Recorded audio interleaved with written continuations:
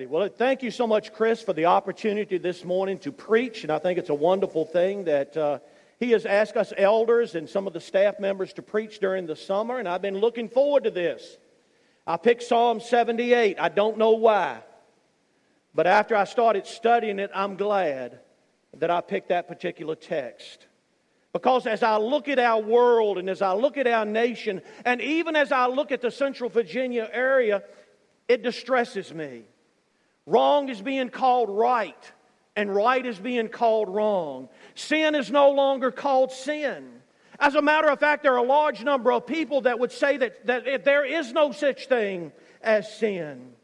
They would say that maybe we make mistakes, but not sin. They would deny terms like righteousness and holiness. And they have in many ways formed their own God in their own image or in the image of popular opinion or political correctness or by what is decided by the woke culture of today. Christianity is viewed just like any other religion, just as good or maybe just as bad.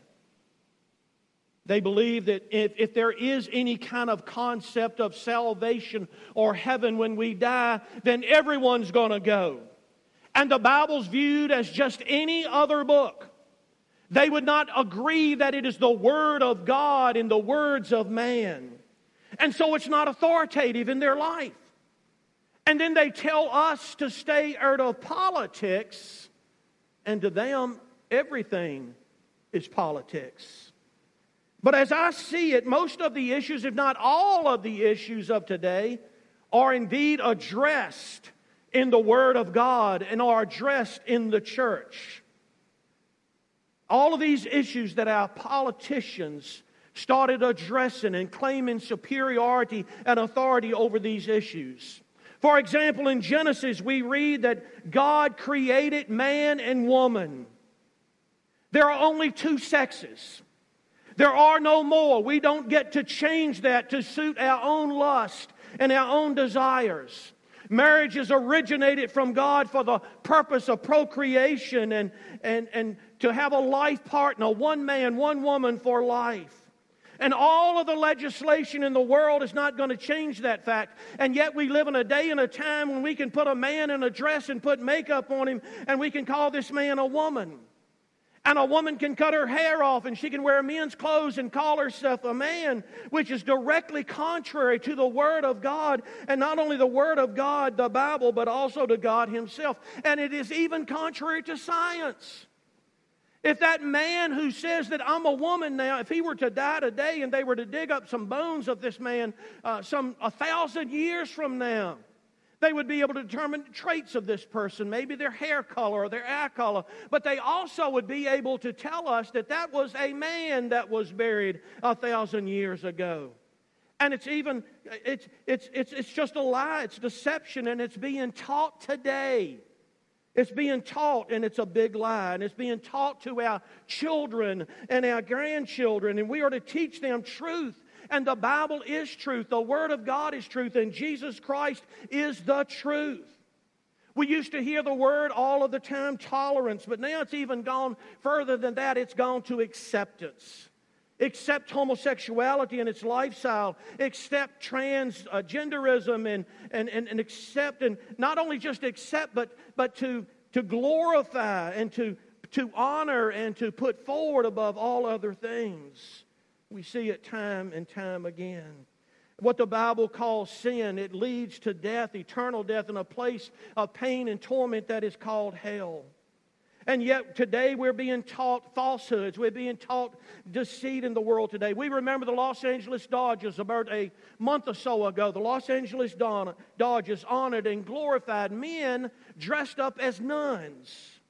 And part of their celebration was to depict Catholics and Christians in very crude and perverse ways, blaspheming our holy God, God the Father, God the Son, and God the Holy Spirit. And this was well known to the Dodgers, and they gave in to the pressure, and they began to honor them. Of course, we know what happened to the beer company that begins to talking about all of these things, and they wanted to honor what the Bible calls dishonor. And of course, we remember what happened at Target and other retailers. But I was saddened when the library at Appomattox County, in the public library there, in the children's section, they had an area in their section in Appomattox glorifying homosexuality and transgender agenda. Now, some of the books were kid activists. And this book was to teach our children to be activists in regards to this agenda. Another was June is LGBTQ plus, pride, read with pride. Another was Bart the Cat, a story about two dads. And another was My Mother's House, a story of two moms. And there was another book that displayed all about drag queens. Fortunately, the Board of Supervisors made them take that display down, but it shows how close it is to our own doorstep. And now we put all of that in the backdrop of this constant harping of keeping Christians out of school, keeping Christianity out of our school systems, and keeping Christ out of our school system. And yet they take the religion out of the school, and then they put drag queen performances in. And again, all of this distresses me, and probably many of you as well. And I feel like Harry stated a few weeks ago, speaking in the language of lament. But the Bible speaks to all of these issues. And those with those viewpoints want to raise our children and keep us out of their instruction. That was what was really meant when it says it takes a village to raise a child. It's a good slogan. And if you took it on face value, you would say that's a good sentiment. But I believe that this is where the village wanted to take our children.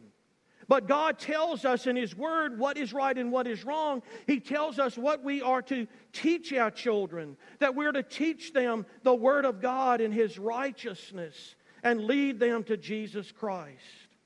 We're going to be looking at Psalm 78, and I invite you to turn there. But we're not going to be reading the entire psalm. We're going to be reading primarily verses 1 through 8, which kind of gives us an outline of that particular passage, Psalm 78.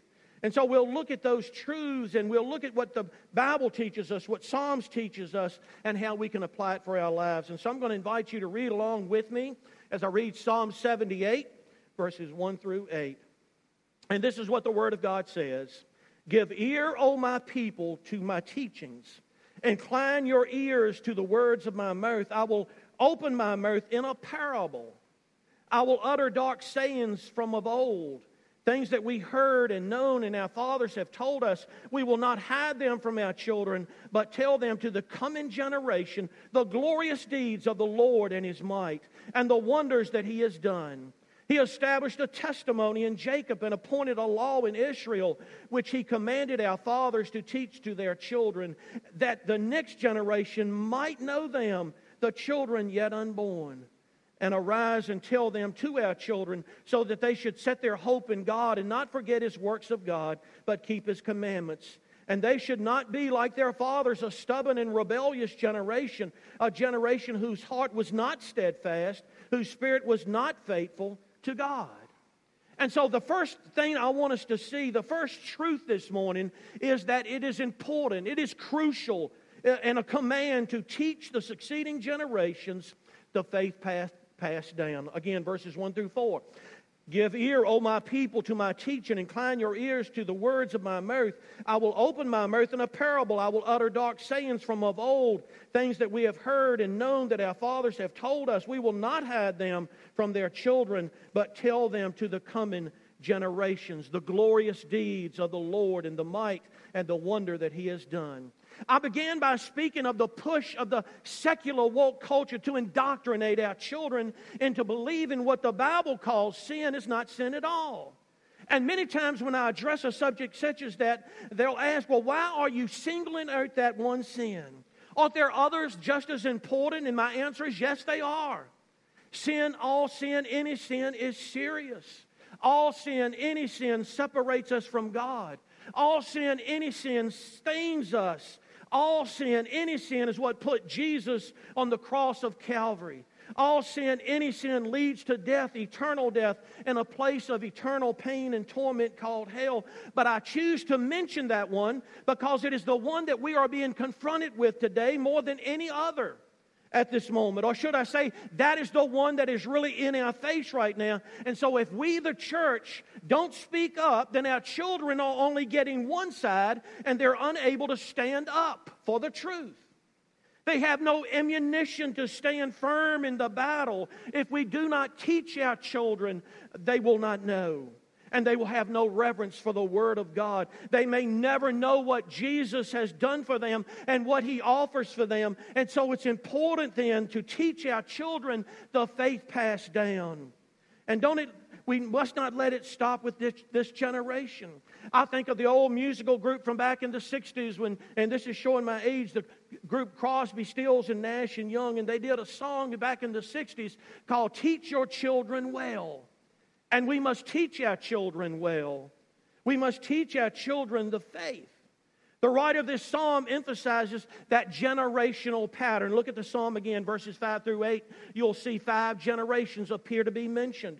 Their fathers and their children and their children and then their children, and then by implication, those children and those children in us.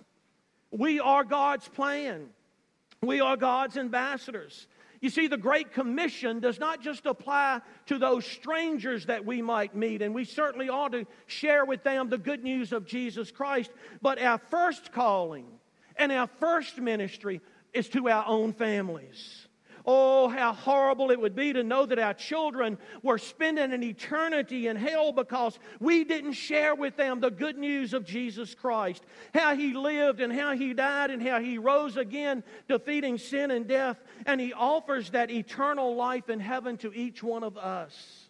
The purpose of communicating to the next generation is that they would learn to trust in God themselves, never forgetting His wonderful works, and to keep His commandments and not be like their fathers. This idea of passing down the faith, it was not a new one. In Deuteronomy 6, 4 through 9, it's known as the Shema. And every good Jew remembers this and lives according to this.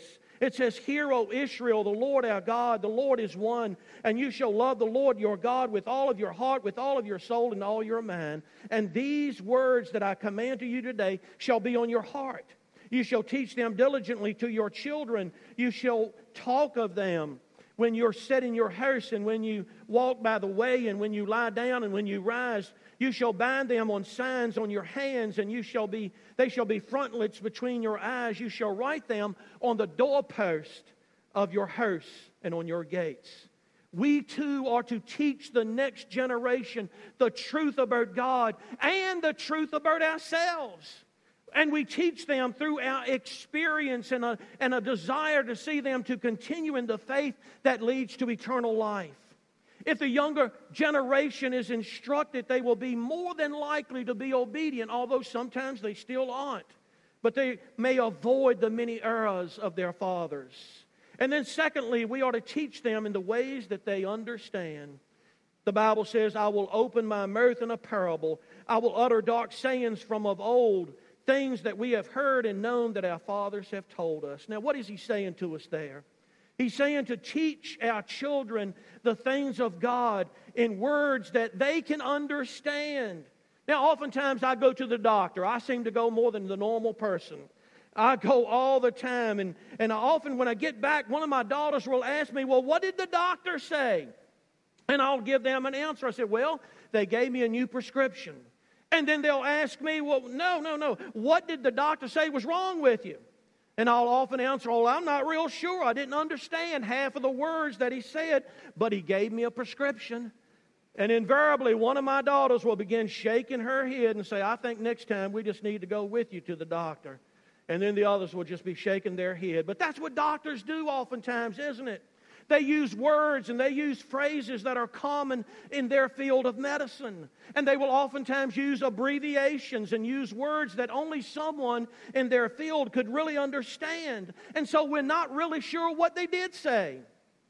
Now, we as adults, as parents and grandparents and Sunday school teachers, we must be careful to use words and phrases and methods that they will understand if we want them to communicate with them. I often joke about that I have no problem using that because the biggest word that I know anyway is mayonnaise. But really, it's important to use words that they can understand so that they can glean the truth. And if we really want to see this modeled for us, look no further than the way Jesus Christ taught biblical truths. He used examples. He taught in parables. And one of my favorites is when Jesus was speaking to those around him about worry and about anxiousness.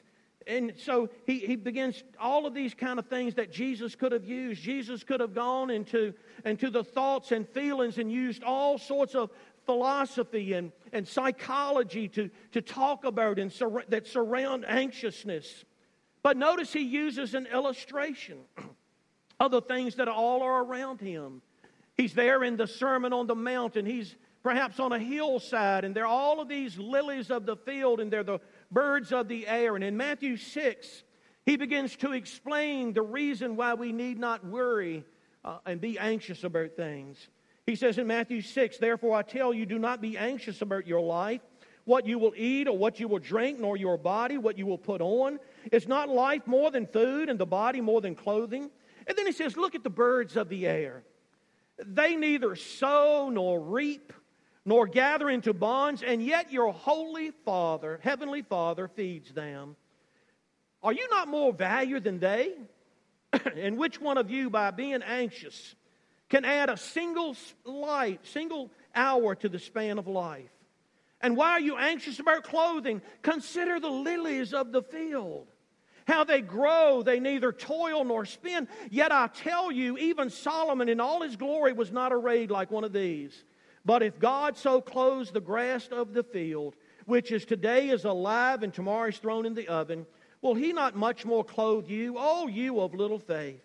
Therefore be not anxious, saying, what shall we eat, or what shall we drink, or what shall we wear? For the Gentiles seek after all of these things, and your heavenly Father knows that you need them all. But seek ye first the kingdom of heaven and His righteousness, and then all of these other things will be added unto you." On many other occasions, Jesus used parables or stories to make a great point. The parable of the wise and foolish builder, the parable of the Good Samaritan, the parable of the lost coin, and so many others that the everyday man could understand what Jesus was saying, what Jesus was teaching to them. When we are explaining the truths of God's Word to our children, we are to use languages and methods of teaching that they can understand so that they can know what God is saying to them about this issue or about that issue. You see, we must equip our children. We must pass on the truth in parables and illustrations and words that they can understand. And then third, we are to teach them the failures of the past so that they won't repeat them. Verse 8 says, "And they should not be like their fathers, a stubborn and rebellious generation, a generation whose heart was not steadfast, whose spirit was not faithful to God." There's a quote that we probably have all heard before: "Those who do not learn from history are doomed to repeat it." And so the psalmist reminds them and us that we must tell succeeding generations the good, the bad, and the ugly. Now remember the principle found all through the Scripture. God blesses obedience, but He withholds His blessings from disobedience. But the psalmist here begins to list all through this psalm the number of times that the people of Israel had disobeyed God, the number of times that they had willfully disobeyed God. Listen very quickly to this list. In verse 10 it says that they did not keep the covenant of God. In verse 17 they refused to walk in His law, forgot His works. They sinned, rebelled. Now, I won't read all of the verses. There are 72 verses, and I encourage you to go back and read those. But I will kind of use just some of those as we're talking about it. As we read further, it says that they tested God. They spoke against God. They flattered Him with their mouth, and they lied to Him with their tongue.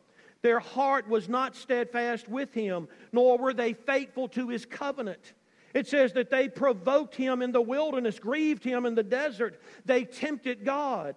In verse 42 it says that they did not remember His power. yet tested and provoked the Most High God, did not keep His testimonies, but turned back, acted unfaithfully. They twisted like a deceitful bow, provoked Him, moved Him to jealousy with their idols. He was saying by listing all of this rebellion and all of this sin against God, you wonder why the things are going the way they're going today? Look no further than your past. Look no further than the sin that has been in your life and is in your life. We separated ourselves from God through our sin. Another principle is that sin always leads to death. It always leads to separation from God and His blessings. And so just like this psalmist, we must tell our children the good and the bad as well. When we speak with our children and grandchildren and those that we have influence over, we must tell them what sin is and what sin does. And we do cite examples from our past and from the past generations. In the times that we disobeyed God, the times that we sinned against God, the times that we ignored God and His Word, it separated us from Him and it leads to defeats in our lives. And then fourth, we are to teach them the great deeds of faithfulness of God. And so they should set their hope in God and not forget the works of God, but keep His commandments. Now, the main examples that the psalmist uses here in this psalm are from Egyptian captivity and their time in the wilderness. We saw how they, in spite of deliverance, they continually grumbled against God. God had delivered them from slavery, delivered them from being captive in the land of Egypt, and He freed them, and yet they continued to grumble. They sinned against God in open rebellion. They even followed the so-called false gods of their day. Yet in spite of all of this sin, in spite of all of their disobedience, God remained faithful to them and His promises. In Psalms 103, verses 13 through 14, the psalmist says, as a father shows compassion to his children, so the Lord shows compassion to those who fear Him. For He knows our frame, and He remembers that we are dust. God knew their frailties, and God knows our frailties as well. In spite of our sin, in spite of our rebellion, He never, ever, ever stops loving us. Listen to a few of the verses from this psalmist that he uses to describe and tell of the love of God that He has for His people. In verse 12 it says, in the sight of their fathers He performed wonders in the land of Egypt, in the land of Zoan. In verse 20, He struck the rock so that the water gushed out and the streams overflowed. Can He also provide bread and provide meat for His people? Therefore, when the Lord heard, He was full of wrath. A fire was kindled against Jacob. His anger rose against Israel because they did not believe in God and did not trust in His saving power. Yet, and that's the key word, yet, He commanded the skies above and opened the doors of heaven, and He rained down on them manna to eat and gave them grain from heaven. But before they had satisfied their craving with the food, while the food was still in their mouths, in spite of all of this, they still sinned. Despite His wonders, they did not believe. Yet, He, being compassionate, atoned for their iniquity and did not destroy them. He restrained His anger often and did not stir up His wrath. He remembered that they were but flesh, a wind that passes and comes not again, when He performed His sign in Egypt and His marvels in the fields of Zoan. He does all of these wonderful things in spite of their sin because of His great love for His people. Now, oftentimes in our own families, our children might rebel. They might rebel against us as parents, and certainly they might rebel against God. And we know that God continues to love them even then, and we also do. God continued to pour His love into His people, and we are to do that too. He gave them warnings. He continually provided for them. We tell them about our love for them and God's love for them, and we continually try to bring them to Jesus. But we know that there comes a time in their lives when they must make a decision for themselves. And there comes many times in the life of a parent-child relationship when we as parents, we must discipline our children. Yes, we continue to love, and we continue to provide, and we continue to protect. But out of that love, we know that sometimes we must discipline them. So fifth, we are to teach them that the Lord disciplines those that He loves. You see, discipline's not just a negative thing. It can be a positive thing as well. As we are receiving discipline, it may not seem like it at the time, but we learn from those times and those moments of discipline. Now, when I was younger, I was disciplined often. My mouth seemed to always get me in trouble. I always had to get the last word in. And I was disciplined for it. And all of that discipline and punishment that I received, it was well deserved. I acknowledge that. But I learned from it, and it taught me to be a better person. And it taught me to be a person that would strive to be more like Jesus. Now, many of us like sports. And discipline certainly is a key element in a successful team. Before the season will even begin, the athlete will begin and the team will begin to get themselves in shape. They will do set-ups and they will do push-ups and they will lift weights. They will run wind sprints and then they will run for distance. And all of these disciplines will strengthen their bodies for endurance and strength. They also have to discipline themselves to play within the rules. And if not, we know that they're penalized. And if they continue to play outside of the rules, they can be penalized to the point where they're disqualified from the game itself. But the object of the rules and the object of the discipline is to make that team and to make that player a better team and a better player.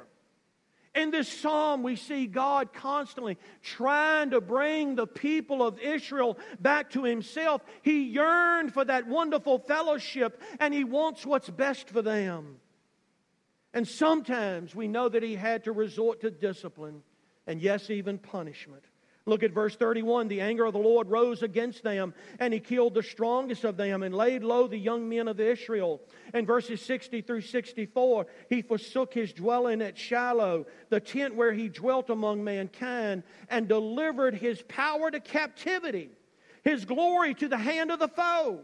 He gave His people over to the sword and vented His wrath on His heritage. Fire devoured young men, and their young women had no marriage song.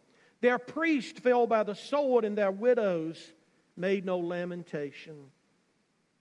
God disciplines in order to bring the people to a closer relationship with Him, so that they could have a life that is full and abundant and that is ultimately eternal.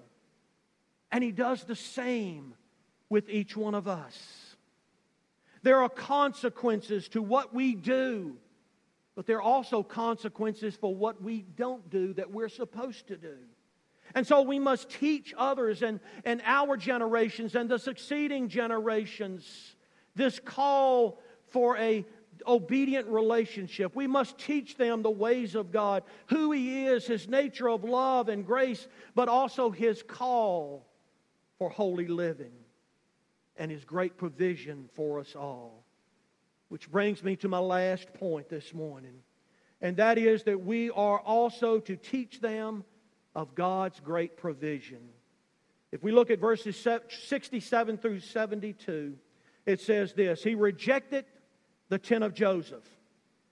He did not choose the tribe of Ephraim, but He chose the tribe of Judah, Mount Zion, which He loves. He built His sanctuary like the high heavens, like the earth which He has founded forever. He chose David, His servant, and took him from the sheepfolds. From following the nursing ewes, He brought him to the shepherd, Jacob, His people, to shepherd Jacob, His people, Israel, His inheritance. So He shepherded them according to the integrity of His heart. We already looked at how faithful God is, even when we are unfaithful. But we must also teach our children and really everyone that we encounter the great provision of God Himself. In the case of Israel, even though they constantly strayed and they followed the false gods and they blatantly disobeyed Him, God never abandoned them. Never. When they wanted a king, God gave them over to what they wanted, and King Saul ruled them. But we remember that he also disobeyed God, and so ultimately King Saul was rejected by God. But God provided. He provided from the tribe of Judah. And from that tribe came David, who the Bible says had a heart after God. And even though David also sinned just as we do, David was a righteous man. And he confessed his sins, and he repented of those sins, and he led the people of Israel in the ways of God.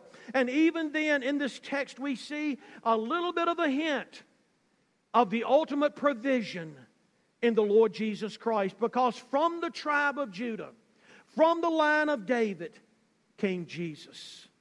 And the entire psalm, in many ways, is a foreshadowing of that ultimate provision of God through His Son, the Lord Jesus Christ. We, like Israel, we are sinners. We disobey. We follow the little g gods of our day. We stray. We go along with society. We want to be politically correct at the expense of being biblically incorrect. We want to go along with the woke culture of our day, and we will even deny God in our effort to be accepted. But the Bible says the wages or the price or the penalty of sin is death, of all sin. And we deserve that death. But God provided His Son to pay that price, to pay that penalty for us. The Bible says, but God shows His love for us, and that while we were still sinners, Christ died for us. He paid a price that He did not owe so that we could receive a righteousness that we certainly do not deserve. For God so loved the world that He gave His only begotten Son, that whosoever believeth in Him should not perish but have everlasting life. For God sent not His Son into the world to condemn the world, but that the world through Him might be saved. In Acts 4:12 it says, neither is there salvation in any other, for there is none other name under heaven given among men whereby we must be saved. You see, Jesus, only Jesus, can give salvation, eternal life, a home in heaven. All of these other roads that are placed before us, they lead to death and they lead to destruction. They lead to eternal separation from God, and they ultimately lead to hell. And that is what we must pass on from generation to generation, that God provided for us in His Son so that we could have a life that is full and a life that is abundant and a life that is everlasting. In verse 4, once again, we will not hide them from our children, but tell to the coming generation the glorious deeds of the Lord and His might and the wonders that He has done.